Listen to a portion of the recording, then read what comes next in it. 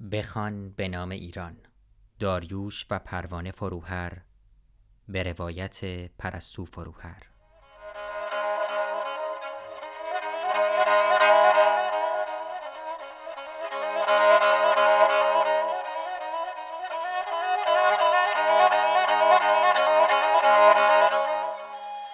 فصل دوم، زمانی برای انقلاب. پاره 15.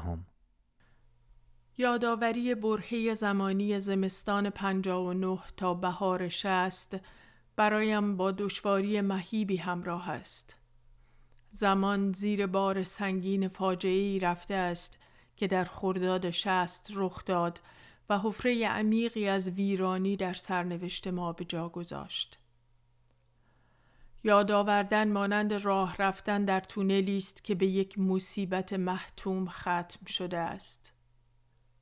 به یاد آوردن دوره‌های زمانی پیش از زمستان 59 همراه با دریافت مجموعه‌ای از ممکن‌ها در شرایط سیاسی اجتماعی این دوره هاست که در کنار واقعیت‌های تحقق یافته تاریخی حضور داشتند. ممکن‌هایی که اگر و اما و افسوس به همراه دارند، اما ظرفیت‌هایی از تبدیل خیش به واقعیت را هنوز به رخ می‌کشند. اما با یادآوری زمستان 59 انگار ذهن من در دام بی امکانی، در حصار محتومیت گرفتار می‌شود. انگار مسیرهای ممکن بسته می‌شوند تا تنها یک ناگزیر باقی بماند. زمستان 59 و بهار 60 انباشته از تهدید خشونت و سرکوب گسترده‌ای بود که در خرداد ماه قطعیت تاریخی یافت. از نیمه دوم سال 59 تصفیه‌ها و پرونده‌سازی‌ها در سطح جامعه شدت گرفت. در مدارس ارگانی به نام امور تربیتی پا گرفت که وظیفه حذف اندیشه‌های ناسازوار با باورهای فکری و سیاسی اسلامگرایان حاکم را داشت. درگیری‌ها در مدارس به ویژه آنجا که سازمان مجاهدین خلق نفوذ گسترده داشت بالا گرفت و به سرکوب‌های خشن و حتی تعطیلی برخی مدارس انجامید. سازمان مجاهدین خلق به یک نیروی منسجم اعتراضی در برابر انحصار طلبان حاکم بدل شده بود. اما این سازمان قدرت و حضور سیاسی خود را بر توانایی‌های شبه نظامی هواداران جوان و سازمان یافته‌اش استوار کرده بود و از آنان سلاحی ساخته بود آماده شلیک.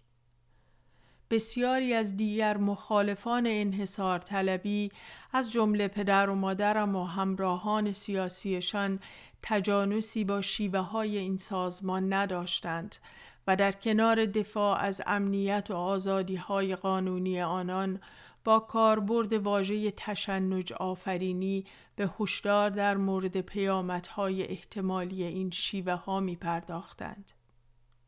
در این زمستان برادر کوچکم که تنها 12 سال داشت در میان گروهی از همشاگردی‌هایش در دبیرستان البرز دستگیر شد.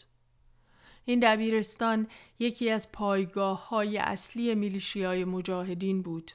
گروه منسجمی از هواداران این سازمان که صبح به صبح در حیاط مدرسه به ورزش‌های رزمی می‌پرداختند و سرود می‌خواندند و قدرت نمایی می‌کردند. در یک بعد از ظهر زمستانی پس از پایان مدرسه برادرم به همراه دوستانش کنار در ورودی منتظر مادرم ایستاده بود که کمیته‌ای‌ها به تظاهرات میلیشیا حمله و تمامی شاگردانی را که در آن اطراف بودند بی توجه به سن و چرایی حضورشان دستگیر کردند. برادرم پس از چند ساعت آزاد شد. اما از برخورد خشن کمیته‌ای‌ها با دیگر بازداشت شدگان آنقدر ترسیده بود که تا دیر وقت بیدار و بیتاب بود و به تکرار از صحنه‌های خشنی که شاهدش شده بود می‌گفت. باز هم نگاه در چشم‌های درشتش مانند پرنده‌ای وحشت زده از این سو به آن سو می پرید.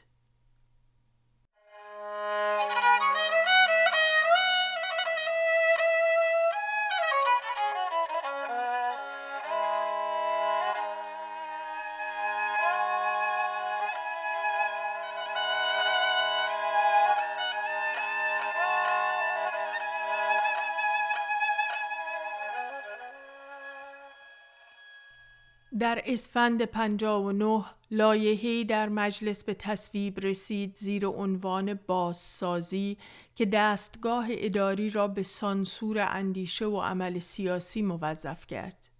در این لایحه ارتکاب به اعمال مغایر مصالح جمهوری اسلامی از قبیل شایعه پراکنی، کارشکنی، کمکاری، موارد غیرقانونی اعتصاب و تحصن و تظاهرات همگی ممنوع و در حوزه جرم‌های اداری قرار گرفت. دستگاه اداری به سازمانی هراس‌انگیز بدل شد که در پی انتقام جویی از نمودهای دگراندیشی بود.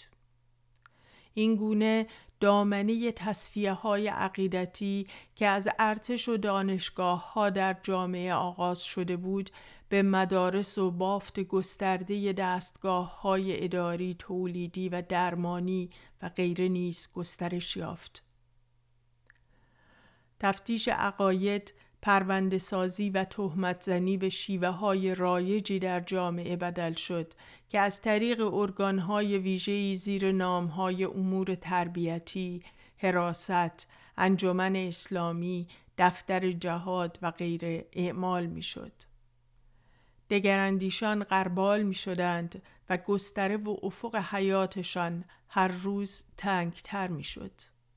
تهدید و سرکوب اما تنها از بالا و از طریق ارگان‌های انقلابی و دولت مکتبی و دستگاه قضایی اسلامگرا انجام نمی‌شد، بلکه بازوی اجرایی سیالی نیز در سطح جامعه داشت که از سوی مخالفان چماقداران و از سوی اسلامگرایان امت حزب الله خوانده می‌شد. چماقداران اغلب شامل افرادی از قشرهای پایین اجتماعی بودند که به نام دفاع از اسلام و انقلاب و امام و بر ضد امپریالیسم امریکا و همدستان داخلیش به راه می افتادند، غرق می کردند، به دگراندیشان و پایگاه آنان حمله می بردند، می زدند و می شکستند و می سوزاندند. با اوجگیری پدیده چماقداری در آن دوره، خشونت دائمی بر زندگی روزمره شهرها سایه افکنده بود. رئیس جمهور در یادداشت‌های روزانه‌ای که برای روزنامه اش انقلاب اسلامی می‌نوشت، به افشاگری و اعتراض به نقض حقوق و آزادی‌های مردم می‌پرداخت. او و مشاورانش به همراه جمع کوچکی از نمایندگان مجلس به عناصر ناهمخوانی در بافت قدرت بدل شده بودند که یکسره در قبضه حزب جمهوری اسلامی و متحدانش در آمده بود. اعتراضات رئیس جمهور اما در حریفان او نفوذی نمی کرد. تنها گاهی برای حفظ ظاهر و به منظور رسیدگی به شکایت‌ها و معضلات پدید آمده، جلسات یا کمیسیون‌هایی تشکیل می‌شد که نه تنها کاری انجام نمی‌داد که به سرخوردگی معترضان از طی مسیرهای قانونی برای اعمال اعتراض می‌انجامید. نوشته‌ها و گفته‌های اعتراضی رئیس جمهور اگرچه در میان بخشی از مردم و در میان بخش بزرگی از گروه‌ها و شخصیت‌های سیاسی ناسازوار مورد استقبال و استناد قرار می‌گرفت، اما حوزه تأثیرگذاری فراتر از بیان اعتراض پیدا نکرد. رئیس جمهور در سازماندهی معترضان ناتوان بود. در گفتارها و منش او همواره وجهی از خودمحوری وجود داشت که از توانایی او در جذب نیروهای پراکنده به شدت می‌کاست. اعتراض و التهاب زیر پوست جامعه رشد می‌کرد، اما نیروهای سیاسی که می توانستند در کنار هم قرار بگیرند و سیاست واحدی برای استحکام موقعیت خیش و پاسداری از آزادی اتخاذ کنند پراکنده ماندند. مخالفان رئیس جمهور اما با بکارگیری تمامی شبکه‌های نفوذ خیش تور به هم پیوسته‌ای بافتند که حیات سیاسی جامعه را در دام گرفت. آیت الله خمینی در ابتدای این جنگ قدرت همچنان با تأکید بر وحدت کلمه از موضع‌گیری آشکار به نفع یکی از دو طرف پرهیز کرد و با تحکمی پدرسالارانه هر دو گروه را به همکاری با یکدیگر فراخواند. اما در گفتارهای او بخش بزرگی از دیگر اندیشان و ناراضیان که می توانستند پشتیبان رئیس جمهور باشند بیش از پیش مورد تهاجم قرار می گرفتند. در هفته آخر بهمن ماه حجت الاسلام رفسنجانی در نامه گلایه آمیزی به آیت الله خمینی رئیس جمهور را مخالف بینش فقاهتی خواند و از او خواست تا دست از موضع بی‌طرف بردارد و به دور از تأثیر پذیری از تبلیغات و ادعاهای دیگران با قاطعیت و صراحت لازم موضع گیری کند.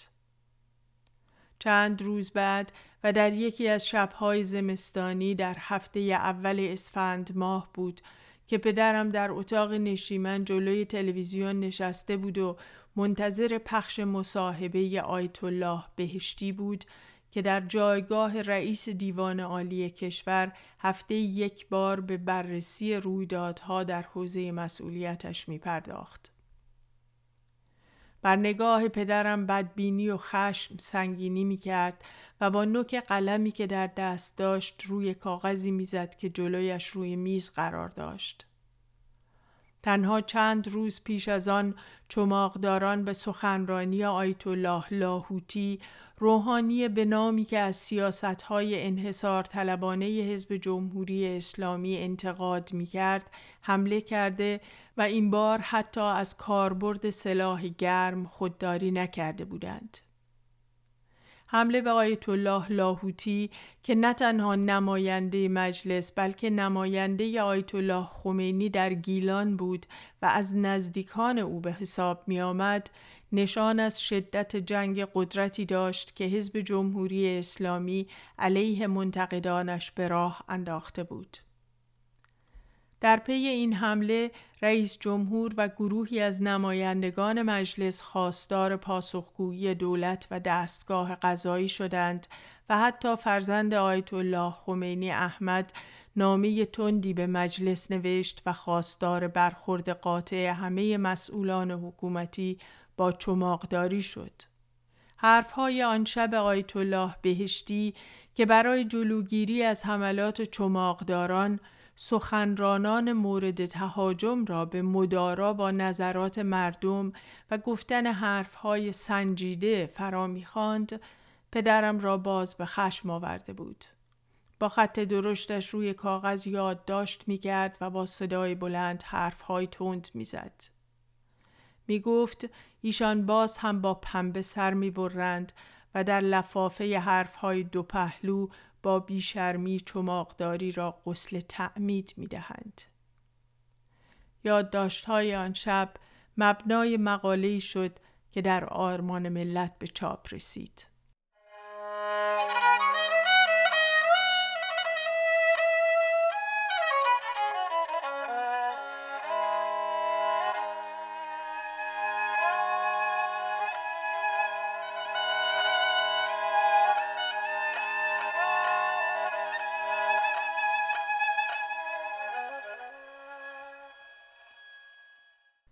تهدید به موقعیت حاکم بدل شده بود و جامعه را به دو گروه تقسیم می کرد.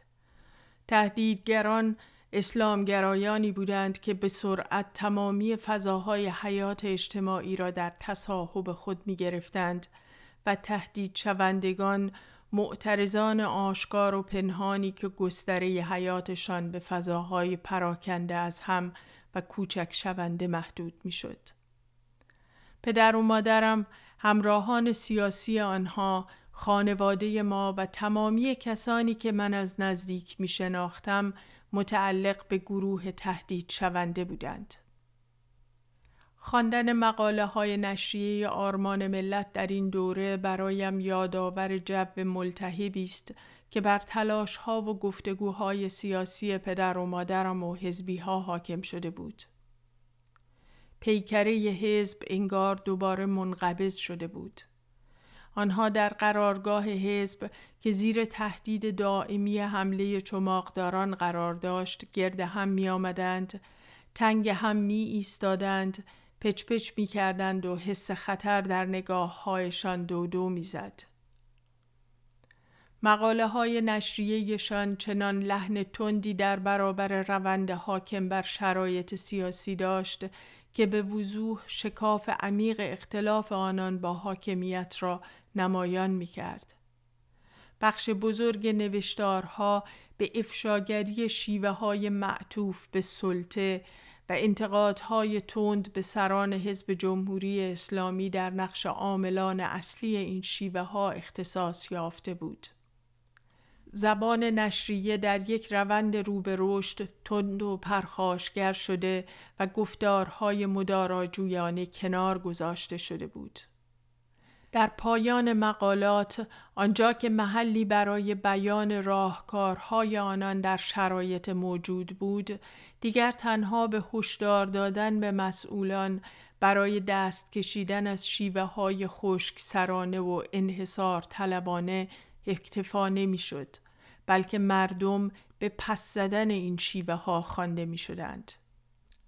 در مقاله‌ای در 12 اسفند 59 نوشته شده: استبداد مکتبی دستگاهی نیست که خود به رغبت کنار برود و کشور را به خیراندیشان بسپارد. باید به پا خاست و این جغد شوم را از ویرانه میهن راند. در این میان اما هنوز حریم آیت الله خمینی محترم داشته میشد و انتقاد مستقیمی نسبت به او نوشته نمیشد. پدرم در آن دوره شاید هنوز امید داشت که فاصله میان مواضع آیت الله خمینی و حزب جمهوری اسلامی حفظ شود و بر این باور بود که در غیر این صورت از امکان مقاومت در برابر موج سرکوب و خشونت بسیار کاسته خواهد شد. حضور آیت الله خمینی به چند نقل قول کلیشه‌ای از او محدود شده بود که به عنوان حجتی بر لزوم احترام به مردم و آزادی‌های مردم از زبان او نقل می‌شد. مهمترین این نقل قول‌ها این گفته او بود از سال 1357: میزان رأی ملت است. وابستگی شدید عاطفی و ذهنی توده مردم به آیت الله خمینی در آن دوره معضل پیچیده‌ای در معادلات سیاسی پدید آورده بود. این معضل در افکار و احساسات پدرم سنگین‌تر از مادرم بود.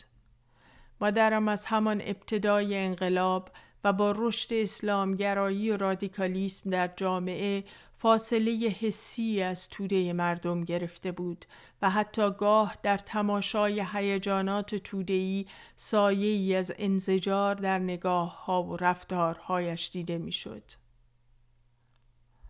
پدرم اما پیوندهای عمیق‌تری با توده مردم داشت و مردمی بودن را به گونه‌ای خودآگاه به یکی از ویژگی‌های شخصیت اجتماعی سیاسیش بدل کرده بود.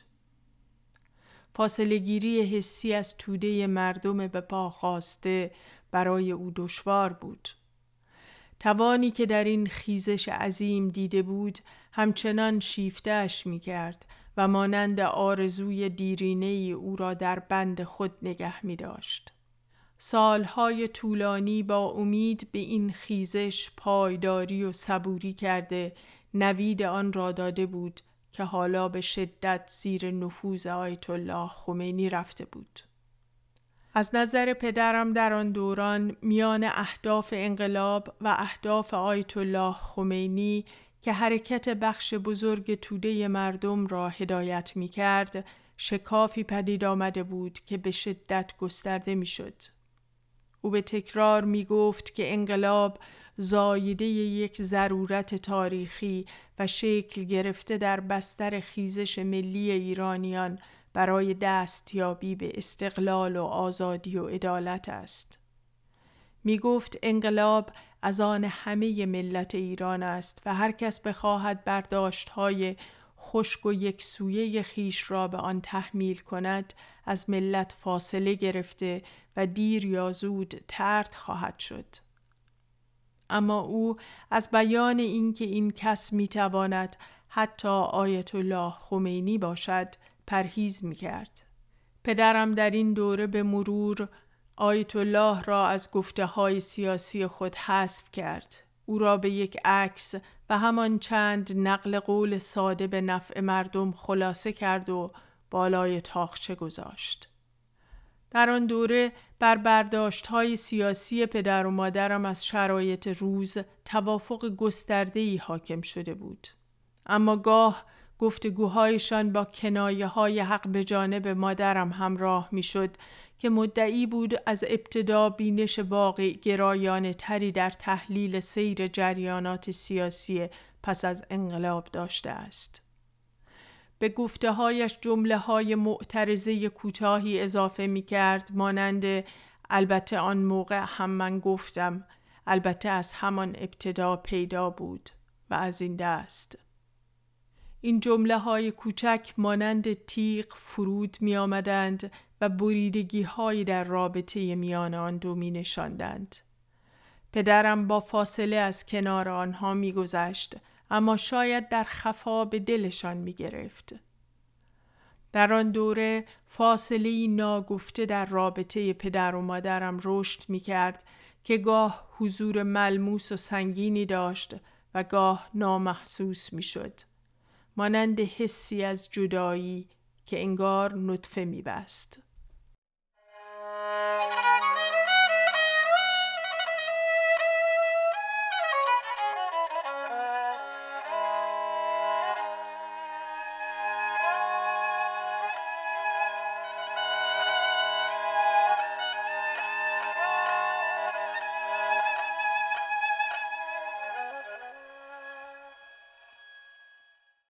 هجوم سنگین ناامنی و تهدید در این دوره بود که خاله بزرگم فتانه جان و دختر خاله هایم پریوش و پریزاد را برای چند ماهی ساکن خانه ما کرد.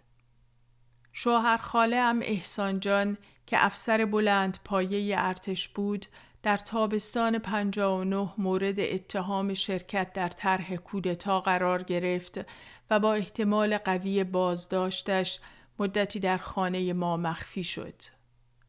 چند هفته بعد او کشور را مخفیانه ترک کرد.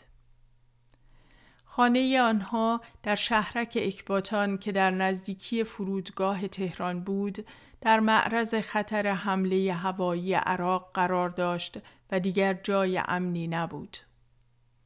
تهدید هجوم پاسداران به آن خانه برای ردیابی شوهر خاله‌ام و بدرفتاری و امر و نهی از سوی برخی همسایه‌های حزب اللهی و فرصت طلب بر ناامنی آن خانه می افزود. خانه ما در آن هنگام هنوز جای امنی به حساب می آمد و از هجوم در امان بود. اما حتی در خانه ما نیز حس ناامنی خاله‌ام را رها نمی کرد. پشت نگاه خوددارش التهاب و دلشوره به کمین نشسته بود. وقتی حرف میزد آخر جمله هایش به تردید به آینده ختم می شد. مثل یک آشیانه کوچک و شکننده شده بود که جوجه هایش را در خود گرفته و روی جریان متلاطم آب می رفت و سعی می کرد متلاشی نشود. نگرانی هایش را فرو می خورد تا مبادا شور زندگی در دخترکهایش ترک بردارد. آخر شبها به حرفهای پدر و مادرم گوش می سپرد و در میان همه خبرها و تحلیلهای سیاسی که سر میز شام رد و بدل می شد دنبال یک جواب ساده می گشت. آیا زندگی امن خواهد شد؟ آیا دخترک‌هایش مجال شکوفایی در آرامش را خواهند یافت؟ فتانه جان 2 سال از مادرم کوچکتر بود. 2 خواهر در سالهای کودکی و نوجوانی دلبستگی عمیقی به یکدیگر داشتند و خاطره‌های یکسانی که از این دوران بازگو می‌کردند. آنها هم قد و هم تیپ بودند. علاقه زیادی به ادبیات داشتند و هر دو از نوجوانی شعر می‌سرودند. خواهر کوچکتر از شدت علاقه به خواهر بزرگتر حتی شریک فعالیت‌های سیاسی او شده بود و پا به پایش در پخش اعلامیه و تظاهرات دوره دانشجویی شرکت کرده بود. کنار پای خواهر بزرگترش که روی بلندی رفته بود تا سخنرانی کند ایستاده بود و دلش شور او را زده و اطراف را پاییده بود. هر از گاه که از خاطراتشان با هم می گفتند، صدای خندهشان به هم می پیچید، حضور محوی از گذشته شیرین آنها زنده می شد و بر نگاه ها و حالت های آن 2 خانم برازنده سایه ای از شیطنت های دخترانه می نشست. در سالهای اول جوانی مسیر زندگی آن 2 با انتخاب همسرانی که در 2 جبهه مخالف قرار داشتند از هم فاصله گرفت. همسران آنها اگرچه شباهت‌هایی به هم داشتند اما به 2 گروه اجتماعی متعلق بودند که در دوران شاه ارتباط دوستانه‌ای با یکدیگر نداشتند. یکی از مخالفان سرسخت شاه بود و دیگری افسری زبده در ارتش شاه.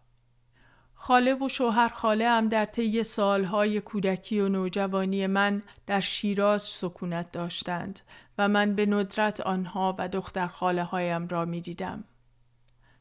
مادرم هم خواهرش را از راه دور دوست داشت. برایش نامه و بسته های هدیه می فرستاد اما کمتر دیداری میانشان دست می داد. پدرم و شوهر خاله‌ام ارتباطی با هم نداشتند تا مدت کوتاهی پیش از انقلاب که رابطه میان آن 2 تغییر کرد. شوهر خاله‌ام که نفوذ و محبوبیت چشمگیری در کادر نظامی داشت، از آن گروه افسرانی بود که مخالف سرکوب مردم توسط ارتش بودند. با سقوط سلطنت پدرم و او در توافق برای حفظ ارتش کنار هم قرار گرفتند و روابطشان نزدیک شد. خروج شوهر خاله‌ام از کشور بیش از همه برای دخترک‌هایش تلخ بود. دلشان برای پدرشان تنگ می شد. آن وقت دور و بر پدرم می پلکیدند تا جای خالی او را برایشان پر کند. با حضور آنها خانه ما گرمای بیشتری پیدا کرده بود و لبریز از خنده ها و شیطنت های کودکانه شده بود. حسین هم پسرش رضا را که هم سن دختر خاله بزرگم و چند سالی بزرگتر از آرش بود از دهشان به خانه ما آورده بود تا در شهر به دبیرستان برود و آنطور که خودش می گفت در این خانه و زیر سایه آقا و خانم فروهر درس بخواند. رضا پسرک خجالتی و ریزه اندام و سیاه چرده‌ای بود با چشم‌ها و موهای سیاه براق که شباهت چندانی به پدرش نداشت الا لهجه غلیظ اصفهانیش. او از آن پس تا سالها هم خانه ما و هم پای شیطنت‌های آرش شد. کم کم لهجه اصفهانیش رقیق و خجالتش آب شد. آهسته آهسته درس خواند و سرانجام دیپلم گرفت. وقتی به فضای خانه من در آن دوره فکر می کنم، مانند یک رویای شیرین، گرم و روشن اما شکننده است. حضور محتوم بیداری تلخی تهدیدش می کند.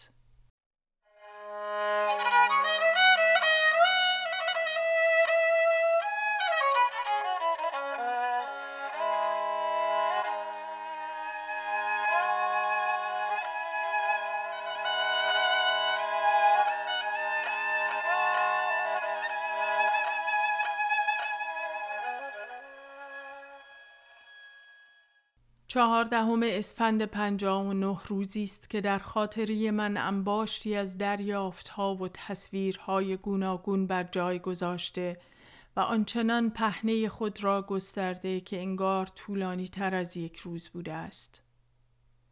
صبح زود آن روز پدر و مادرم و عده‌ای از حزبی‌ها به سوی احمدآباد روانه شدند تا به رسم هر ساله در سال مرگ مصدق بر مزار او گل بگذارند.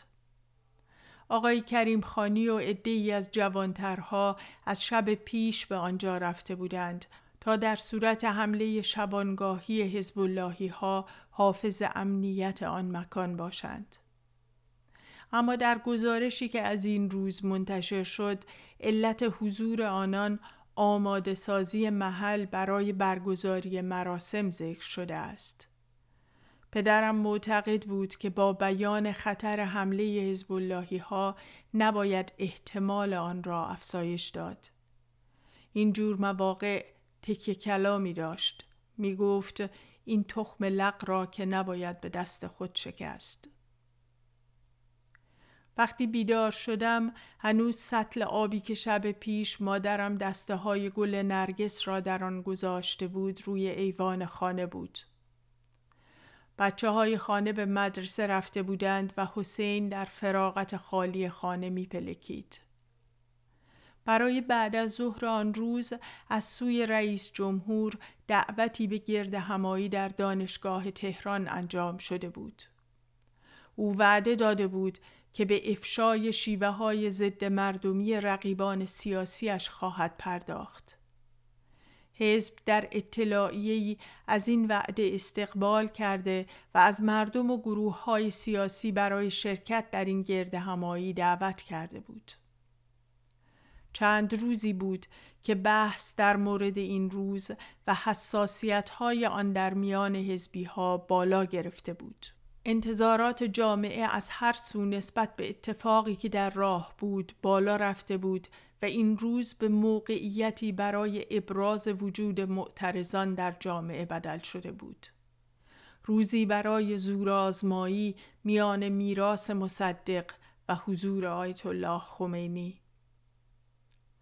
وقتی آن روز حوالی ظهر به میدان فردوسی رسیدم، صاحب دکه روزنامه فروشی نبش میدان به من هشدار داد که کمیته‌ای ها در آن اطراف در کمین هستند.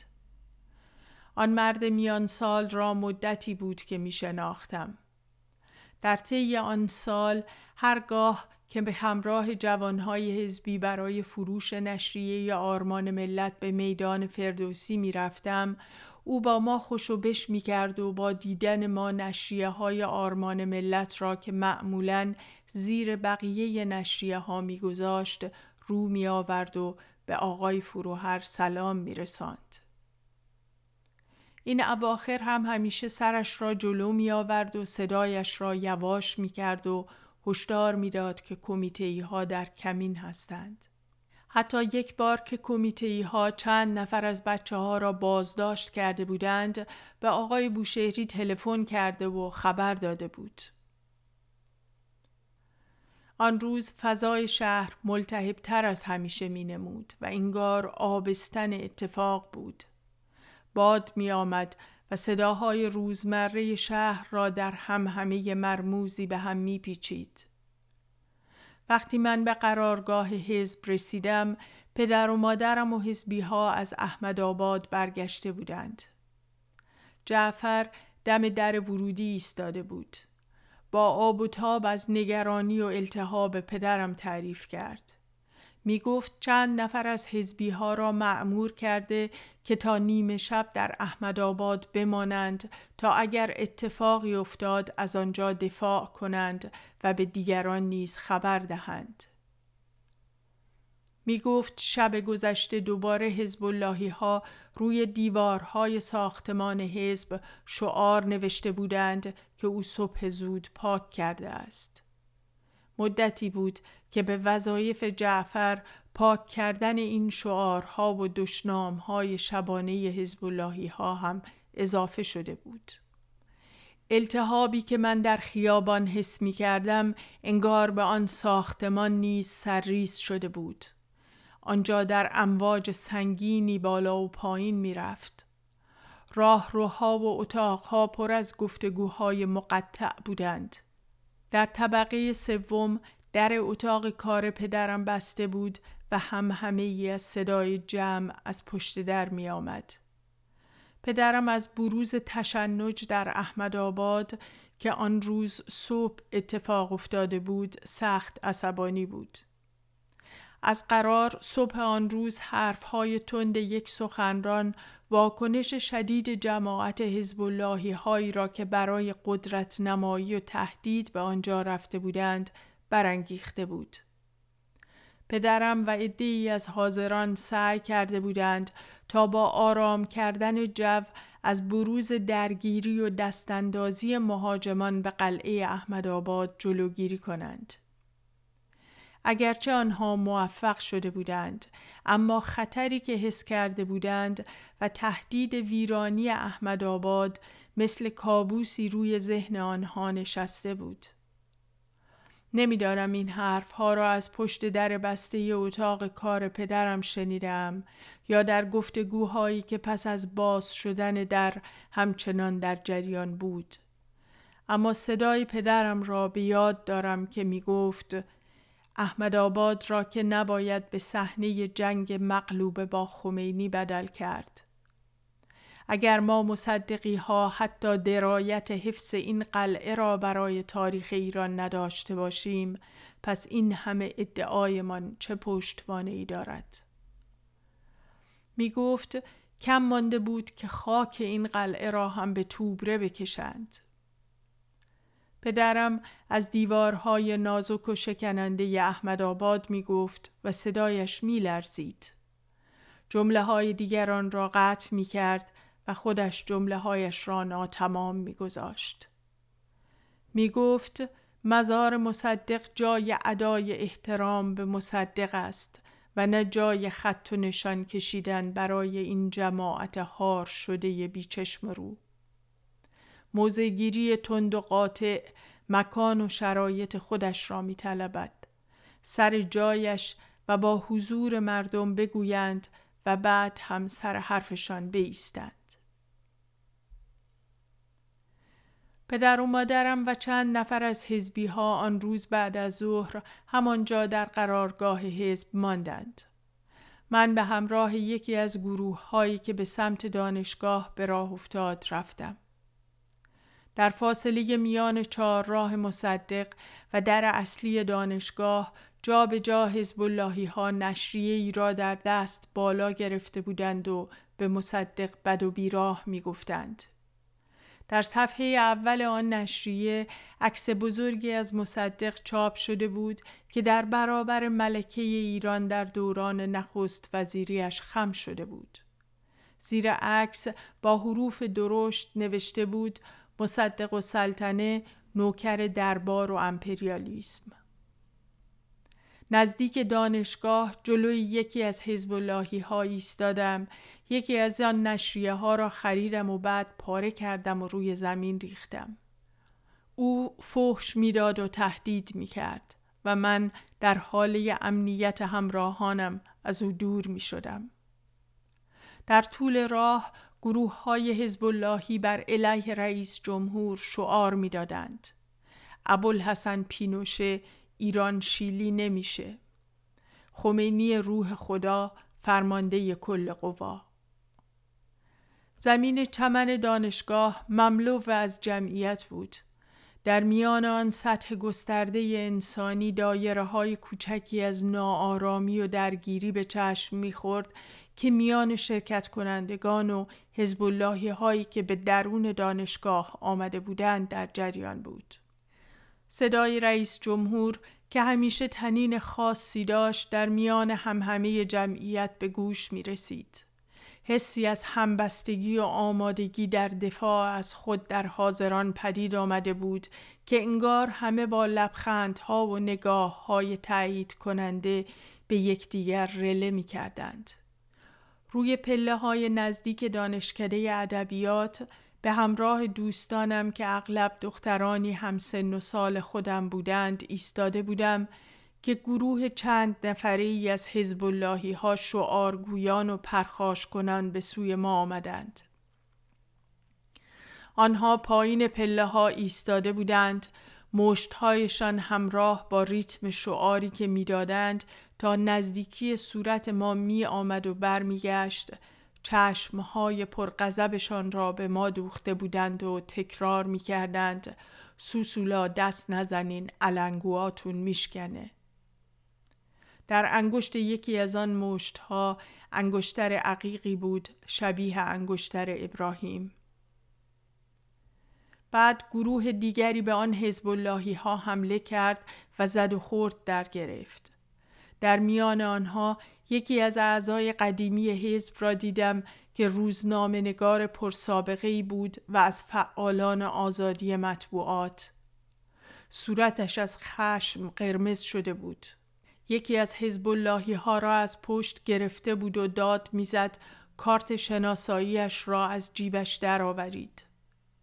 حزب اللهی ها در اقلیت بودند و شانسی برای تحمیل حضور خود نیافتند. وقتی که رئیس جمهور از پشت بلندگو نام و وابستگی سازمانی حزب اللهی هایی را که کارت های شناساییشان از سوی جمعیت مصادره شده بود می‌خواند، همه ما دست می‌زدیم، سوت می‌کشیدیم و احساس قدرت می‌کردیم. اغلب آنها اعضای کمیته های شهر بودند. مدتی هم بلندگو قطع شد و ما همه می دانستیم که حزب اللهی ها مسئول این خرابکاری هستند. آن روز تهدید حضور گروه های پراکنده حزب اللهی در میان انبوه معترضان مثل یک شکلک مسخره به نظر می رسید و بی اثر مانده بود. بیرون دانشگاه درگیری ها شدیدتر بود و بوی گاز اشکاور می آمد. یکی از حزبی ها رو به من و دوستانم با تحکم گفت که هرچه زودتر از یک راه فرعی از آنجا دور شویم. در یکی از خیابان‌های پردرخت و خلوت آن اطراف، جوانک حزب اللهی که حتی شاید از من و دو دختری که همراه هم بودند هم کم سن‌تر بود، شروع به فحاشی به ما کرد. ما مدتی دنبالش دویدیم و در طول این تعقیب چند بار مشت و لگد به او زدیم. پسرک ضعیفتر از ما بود، اما از رو نمی رفت و موقع فرار فحش می داد و بد و بیراه می گفت. خوب به یاد دارم که آن روز هیچ حس پشیمانی از زدن آن پسرک نداشتم. وقتی به دفتر حزب برگشتم، باز هم جعفر دم در ایستاده بود. پشت سر کسانی که با سر و روی به هم ریخته بازگشته بودند حرف میزد و لودگی میکرد.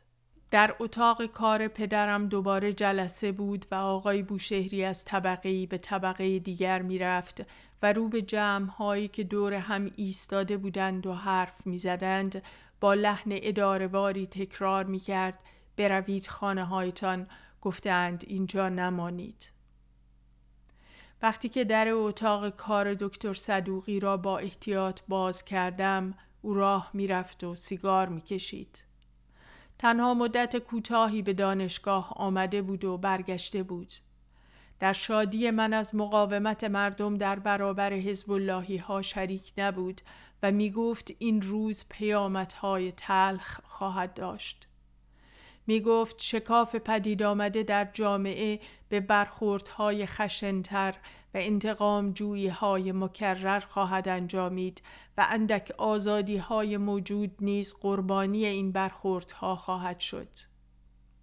او می گفت در این درگیری حزب اللهی ها از انسجام و قدرت سیاسی برخوردارند، پشتوانه آیت الله خمینی را دارند، اما صف مقابل نه تنها غیر منسجم است که رهبری آن نیز فاقد پایگاه ها و توانایی های لازم برای این میدان است.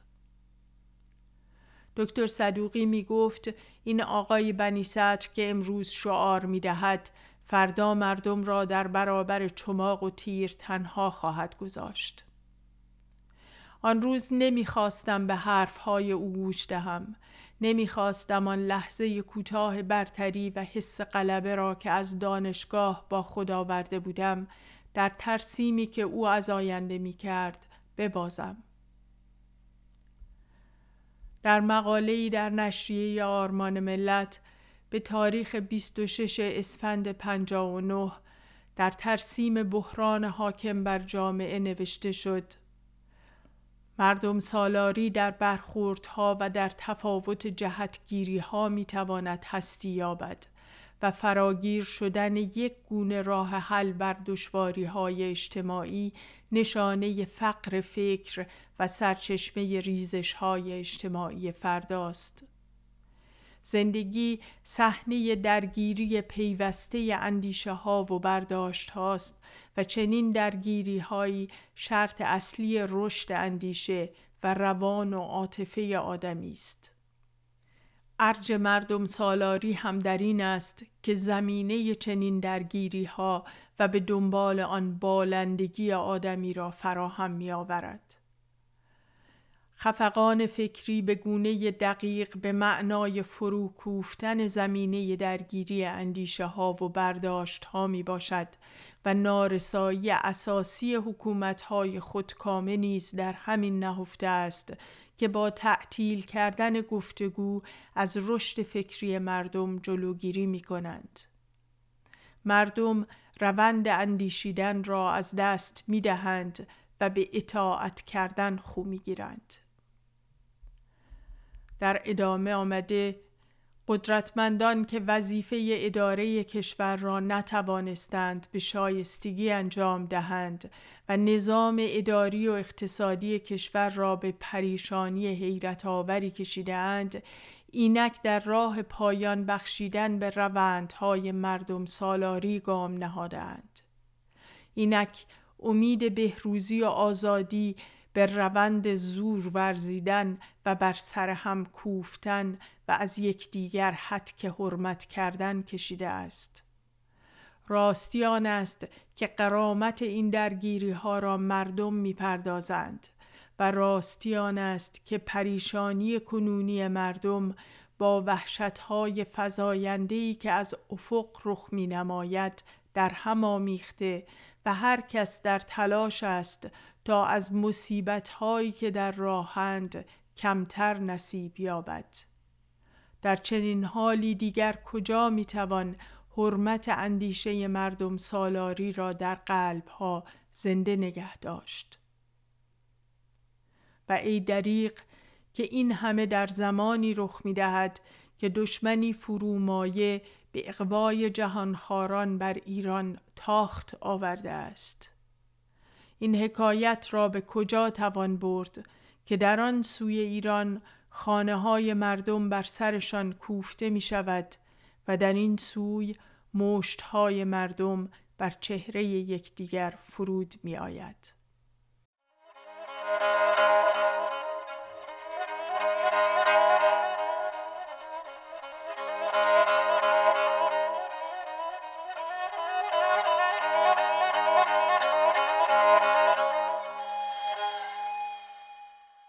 آنچه شنیدید پاره‌ای از کتاب بخوان به نام ایران نوشته و با صدای پرستو فروهر بود که به همت نشر آسو شنیداری شده است. عکس‌ها و روایت‌های بیشتر درباره این قسمت را می توانید در وبسایت روایت‌های پرستو فروهر دنبال کنید.